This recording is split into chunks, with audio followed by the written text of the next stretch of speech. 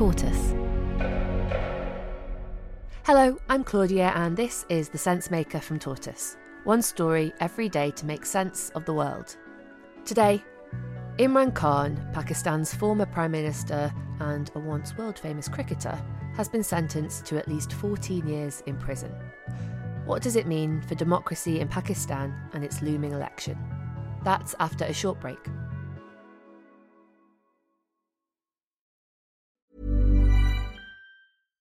One size fits all seemed like a good idea for clothes. Nice dress. It's a t-shirt. Until you tried it on. Same goes for your healthcare. That's why United Healthcare offers a variety of flexible, budget-friendly coverage for medical, vision, dental, and more. So whether you're between jobs, coming off a parent's plan, or even missed open enrollment, you can find the plan that fits you best. Find out more about United Healthcare coverage at uh1.com. That's uh1.com.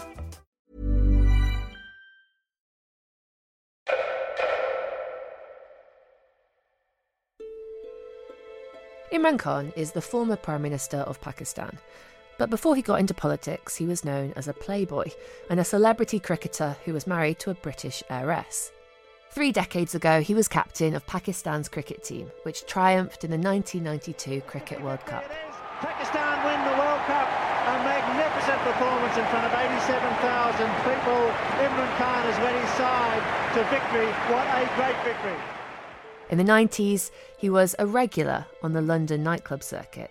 His marriage to, and divorce from, heiress Jemima Goldsmith was splashed all over the society pages of British newspapers and magazines. After his cricketing career ended, he went on to found an Islamic political party in Pakistan, the PTI, in 1996.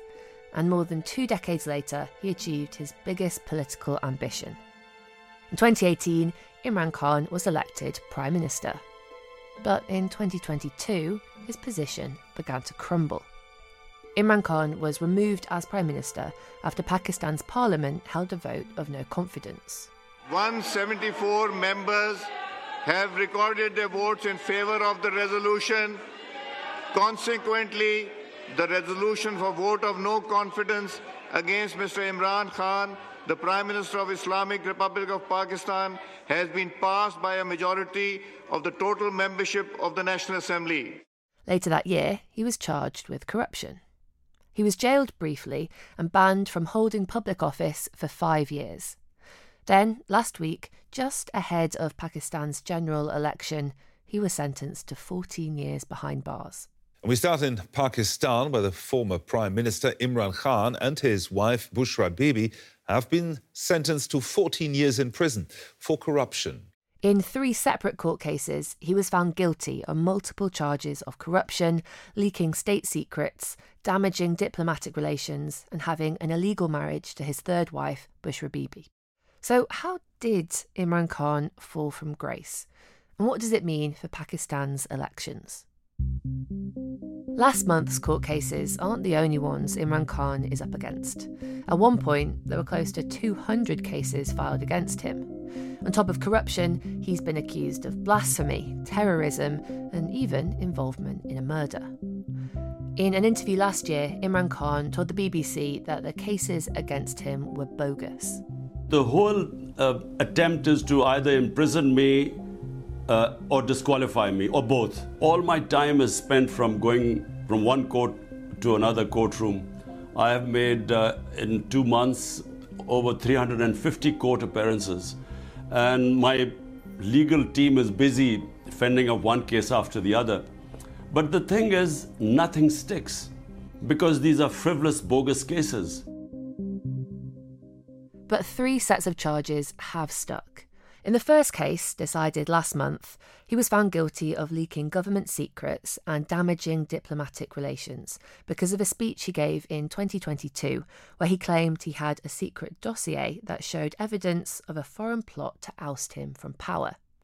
In the second case, he was convicted alongside his wife on corruption charges for allegedly abusing valuable gifts they were given during his time as Prime Minister.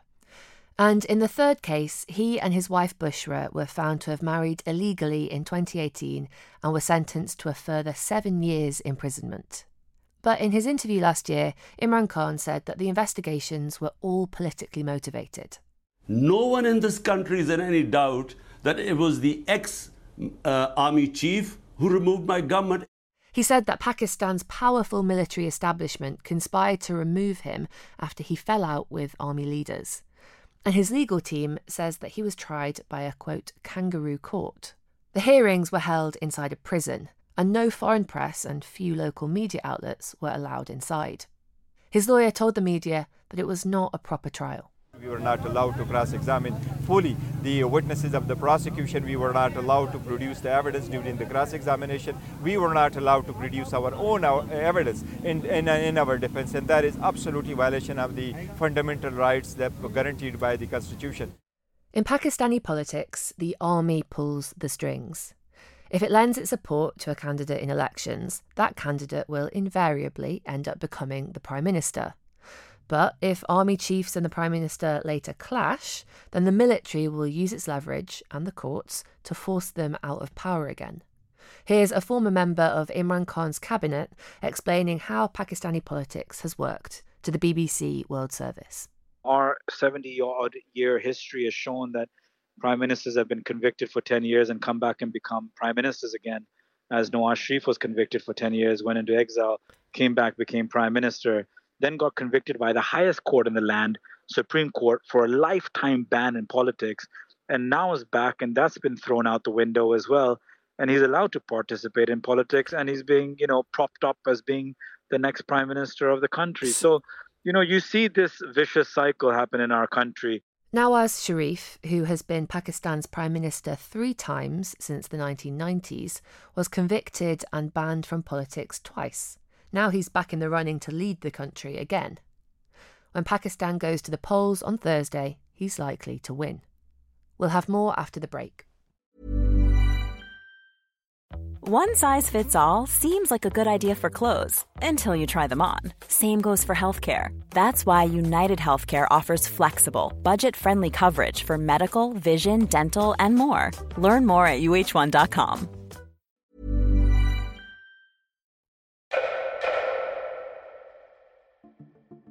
Going into Thursday's election, Imran Khan's PTI party is in a tough position.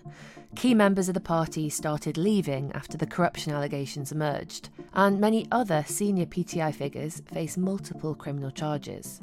Last month, a court banned the PTI from using a cricket bat as its party symbol. Literacy rates are low in some rural areas of Pakistan, so parties represent themselves on the ballot with a recognisable symbol. Changing that symbol at this stage is bad news. And Imran Khan is in prison and has been banned from politics for roughly the next decade. In this election, the former Prime Minister and his party may just be out of luck. But in Pakistani politics, that doesn't mean the end. If the past is anything to go by, a few years from now, Imran Khan could have his own comeback. Thank you for listening to The Sense Maker from Tortoise. This episode was written by Ella Hill and mixed by Imi Harper. Tortoise.